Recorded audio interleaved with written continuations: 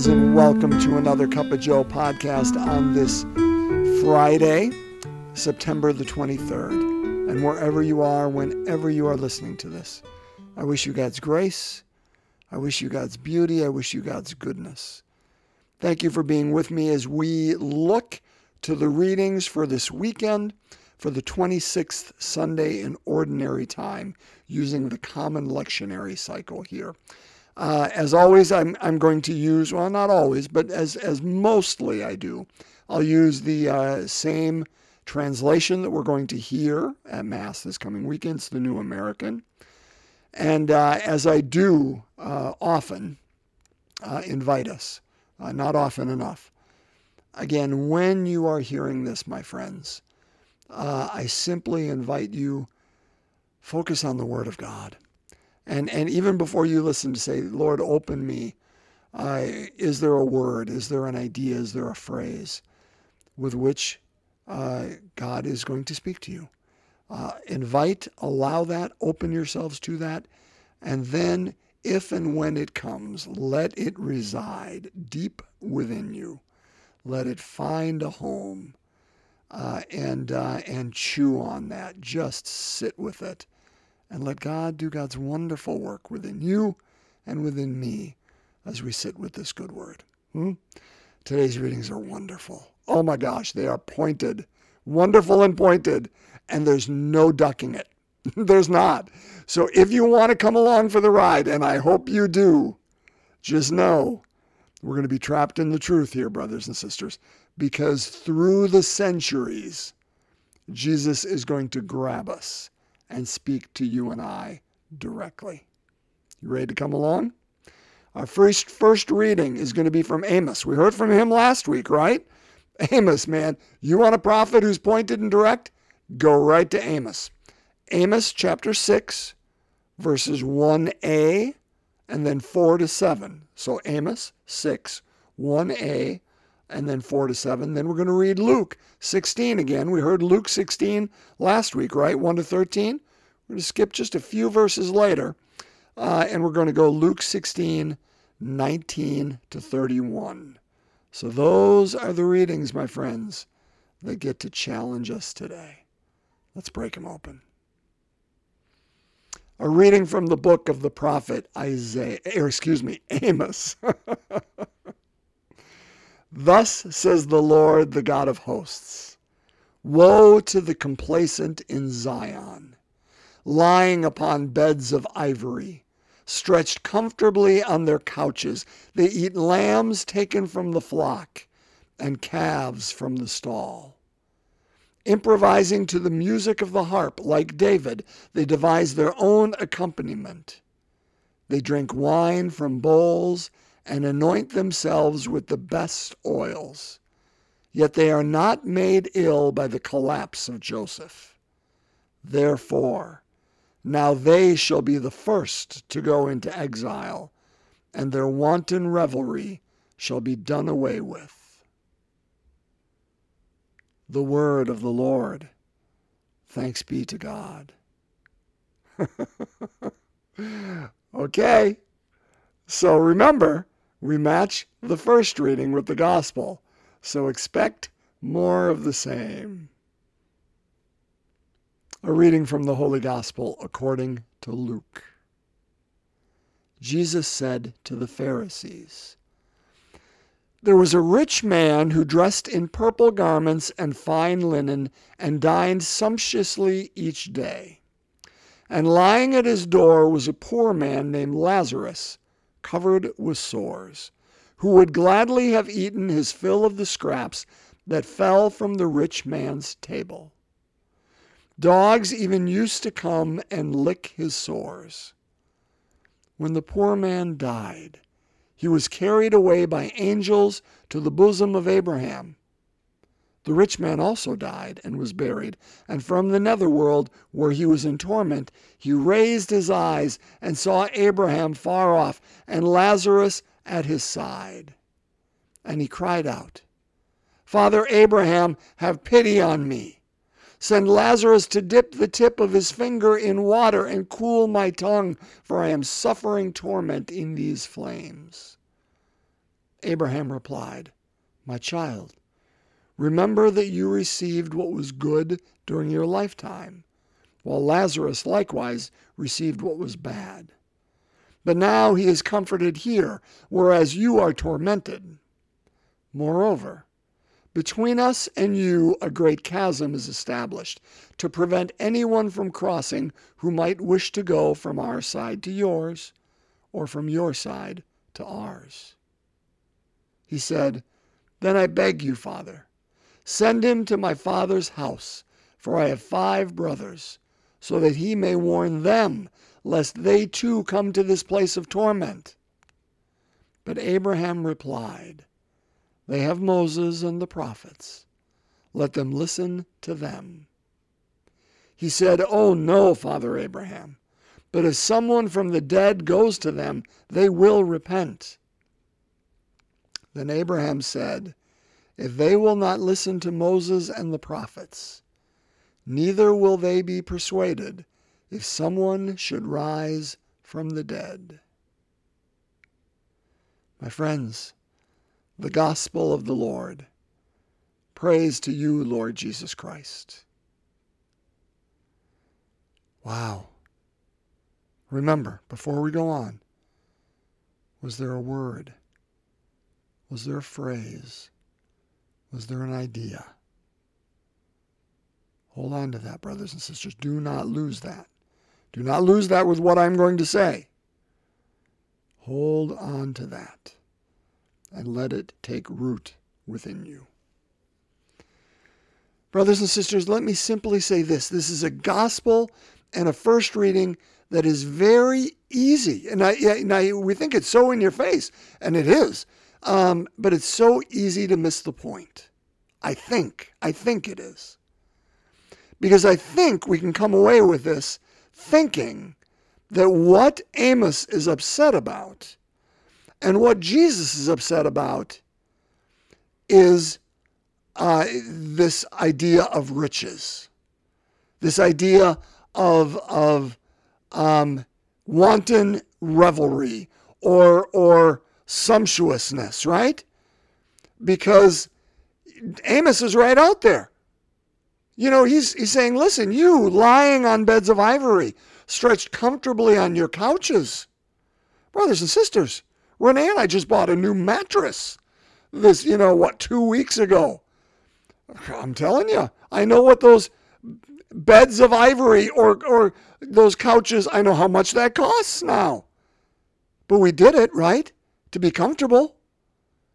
And is that exactly what he's saying? Is listen, music of the harp and drinking wine from bowls and anointing ourselves with the best oils. Read for us, with the best body wash and using a loofah and soap and all this. Well, we all do this. Brothers and sisters, we all do this. Is this what Amos is saying? Because if it is, we're all in deep, deep, deep trouble. But what about Jesus? Let's double down on this.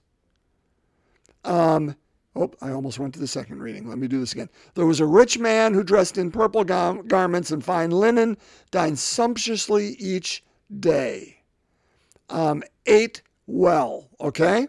Lived well. Now, let me tell you something. I don't think God has something, and I'm going to speak out of both sides of my mouth. I don't think God, again, is angry. Now, this is my opinion. I don't think Jesus is angry here about the sumptuousness of this person. I'm not sure, as a Minnesota Viking fan, that Jesus is not angry about the purple garments. I think somehow anyone wearing purple, he kind of gets mad at, and they are in torment. And anybody who likes the color purple, I think there is torment there. Now, that's a reflection for a different day. All right, so let's not go too far down that.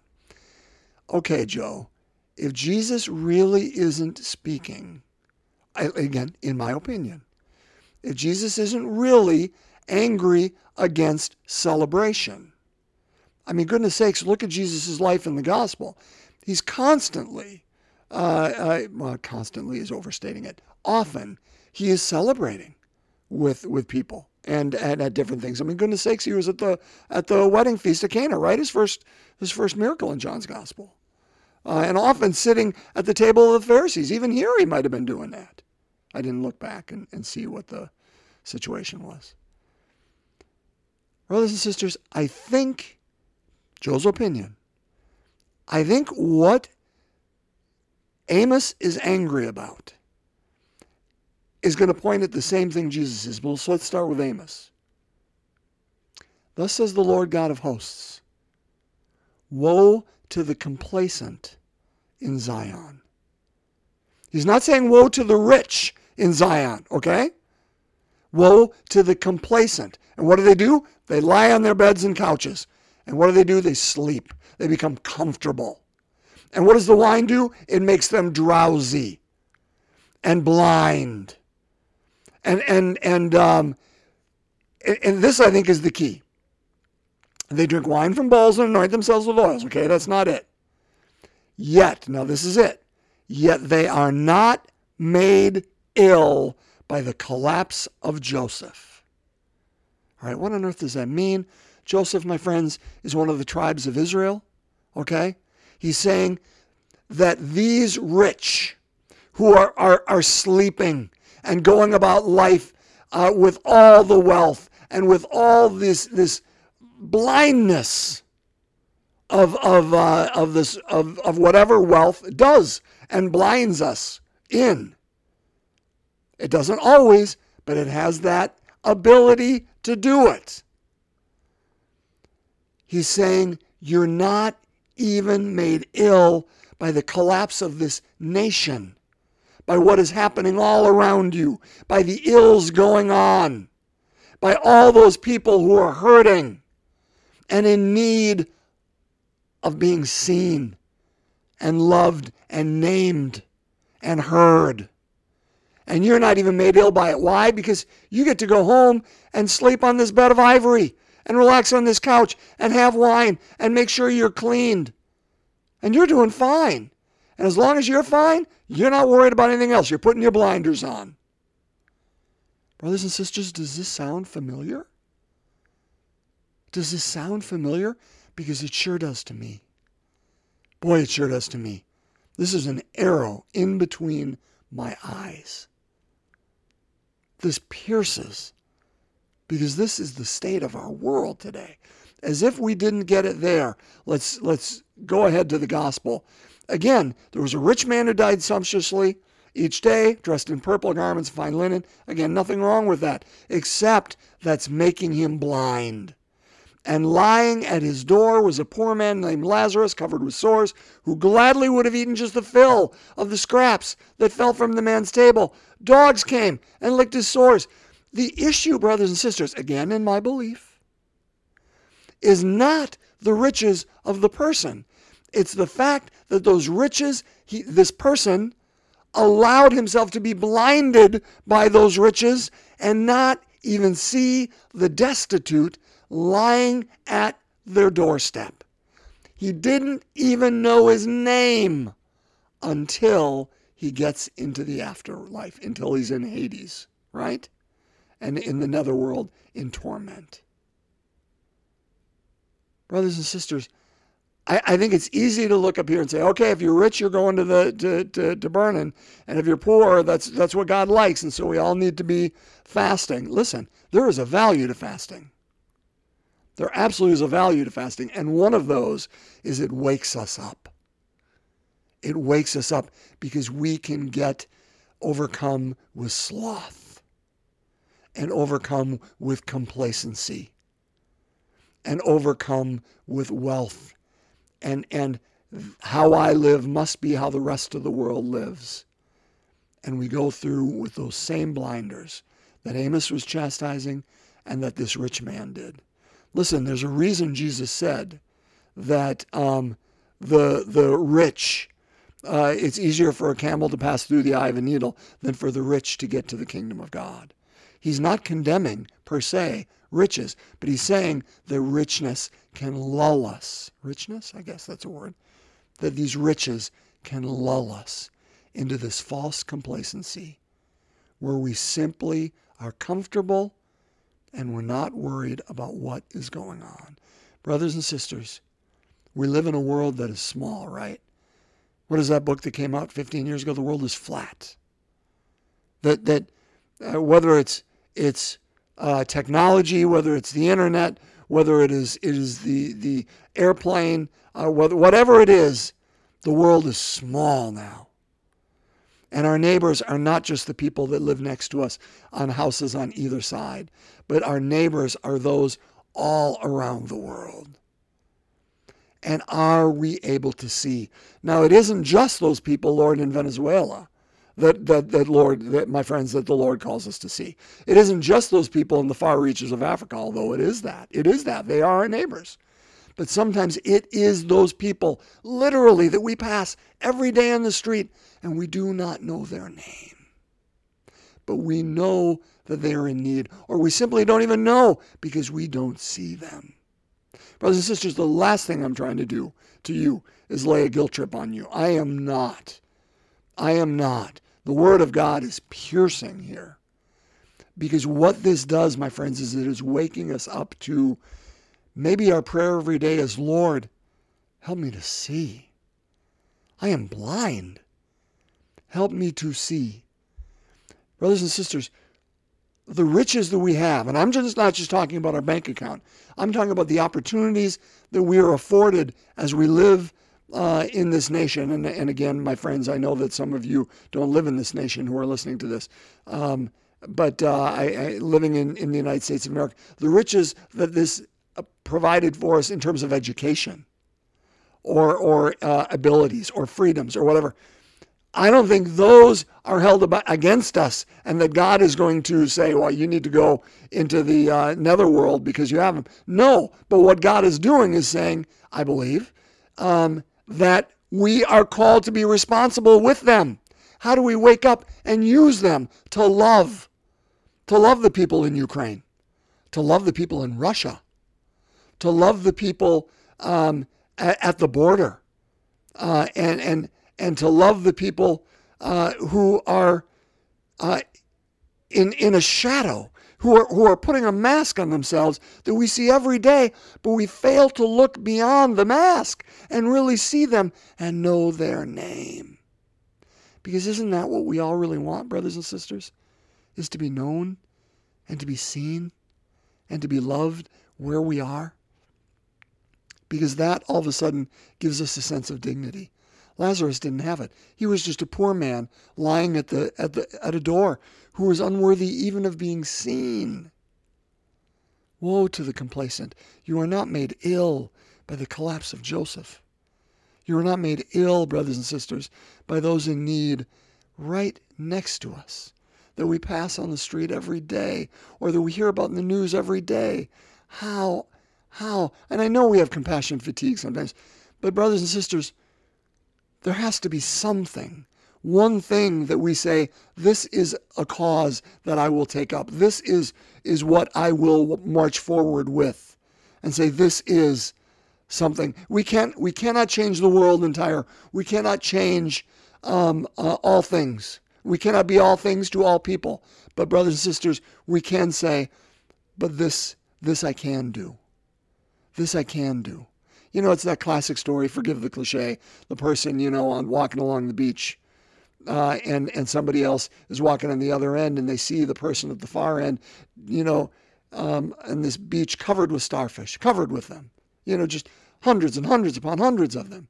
And this person walking along the beach sees the person at the other end, bowing down, bending down, and picking up a starfish and throwing them into the ocean, back into the ocean.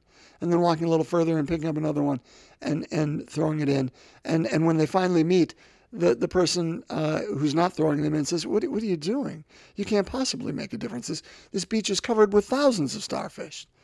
And the person bending down picked up another starfish and said, it made a difference to this one as you threw it back in, right? We cannot affect everything, but we can affect one thing. What is that one thing? Who are those people we will see, and we will know them, and we will name them, and we will love them where they are now, here, today. And we will, not just in a sense, give of our riches, although that's it. But how do we give of our being, right? Of our time, of our attention, of our presence? Because doesn't that say something? That they contain dignity. That's so good. Brothers and sisters, I want to end with a story. Not even a story. It's a writing. I was reading this, last night, 2 nights ago. Don't remember when. By Brian McLaren. Brian used to be an evangelical pastor. He's now working in the emergent churches movement. Wonderful, wonderful writer. Wonderful, just insightful man. But he is out of a book called A New Kind of Christianity. And this is how he started one of his chapters, entitled Jesus Outside the Lines. He says, I am blessed, it turns out, with more than one loyal critic. Another one, even more well-known than the first, he had talked about another one earlier, a chapter, even more well-known than the first, on a widely disseminated radio broadcast, contrasted his views of Jesus with my own. And his views said this: the only reason Jesus came was to save people from hell. Jesus had no social agenda. He didn't come to eliminate poverty or slavery or fix something in somebody's life for the little moment they live on this earth. Now, what could possibly cause this earnest and educated Christian to assert that Jesus had no agenda regarding poverty and slavery? What could motivate a dedicated Bible teacher to minimize horrible social realities as minor inconveniences or pet peeves? How could a pious and devoted believer ignore all of Jesus' words about the poor, all his deeds of the poor and the oppressed, beginning with his first public sermon? Brothers and sisters, our God did not come to this earth merely to save our soul so we can be in heaven and enjoy that pie in the sky. He came to save us, you and I, entirely.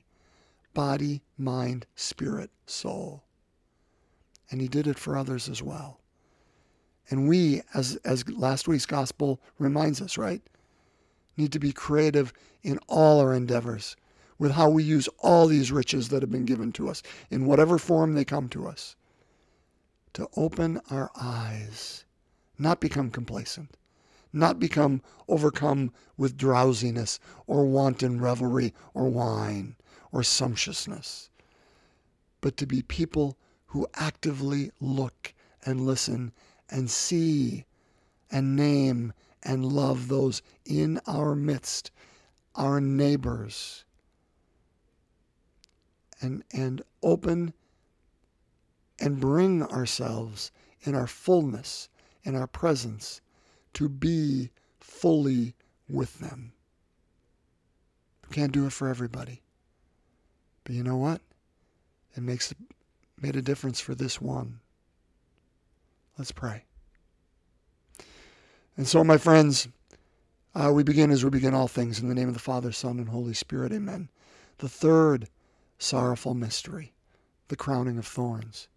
Our Father who art in heaven, hallowed be thy name. Thy kingdom come, thy will be done, on earth as it is in heaven.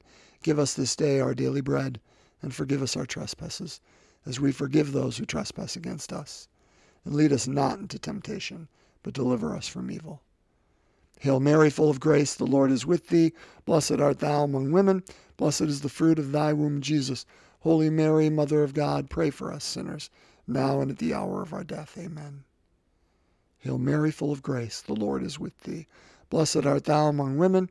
Blessed is the fruit of thy womb, Jesus. Holy Mary, Mother of God, pray for us sinners, now and at the hour of our death. Amen. Hail Mary, full of grace, the Lord is with thee. Blessed art thou among women. Blessed is the fruit of thy womb, Jesus. Holy Mary, Mother of God, pray for us sinners, now and at the hour of our death. Amen. Hail Mary, full of grace, the Lord is with thee. Blessed art thou among women. Blessed is the fruit of thy womb, Jesus. Holy Mary, Mother of God, pray for us sinners, now and at the hour of our death. Amen. Hail Mary, full of grace, the Lord is with thee. Blessed art thou among women. Blessed is the fruit of thy womb, Jesus. Holy Mary, Mother of God, pray for us sinners, now and at the hour of our death. Amen. Hail Mary, full of grace, the Lord is with thee. Blessed art thou among women. Blessed is the fruit of thy womb, Jesus. Holy Mary, Mother of God, pray for us sinners, now and at the hour of our death. Amen. Hail Mary, full of grace, the Lord is with thee. Blessed art thou among women. Blessed is the fruit of thy womb, Jesus. Holy Mary, Mother of God, pray for us sinners, now and at the hour of our death. Amen. Hail Mary, full of grace, the Lord is with thee. Blessed art thou among women. Blessed is the fruit of thy womb, Jesus. Holy Mary, Mother of God, pray for us sinners, now and at the hour of our death. Amen. Hail Mary, full of grace, the Lord is with thee. Blessed art thou among women. Blessed is the fruit of thy womb, Jesus. Holy Mary, Mother of God, pray for us sinners, now and at the hour of our death. Amen. Hail Mary, full of grace, the Lord is with thee. Blessed art thou among women. Blessed is the fruit of thy womb, Jesus. Holy Mary, Mother of God, pray for us sinners, now and at the hour of our death. Amen. Glory be to the Father, and to the Son, and to the Holy Spirit, as it was in the beginning, is now, and ever shall be, world without end. Amen. O my Jesus, forgive us our sins, save us from the fires of hell, lead all souls to heaven, especially those in most need of thy mercy. In the name of the Father, Son, and Holy Spirit. Amen. My friends, one thing before we exit, if you are still with, and I suspect most are not.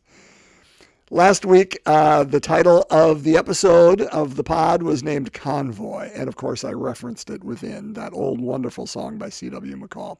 Here's the deal. I did that because two good friends of mine challenged me when we were out to eat and said, your next podcast, you have to include this somehow in it. And so, of course, rising to the challenge, you have to do that. Here's what I'm going to do.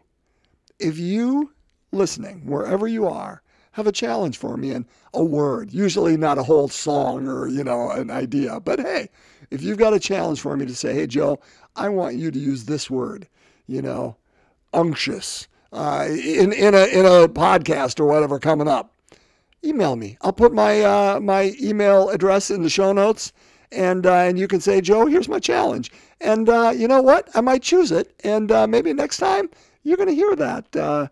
I won't tell you what it is.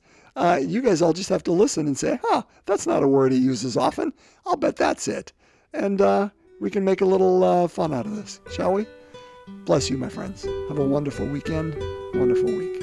I look forward to us being back together again next week. Be well, and God's peace.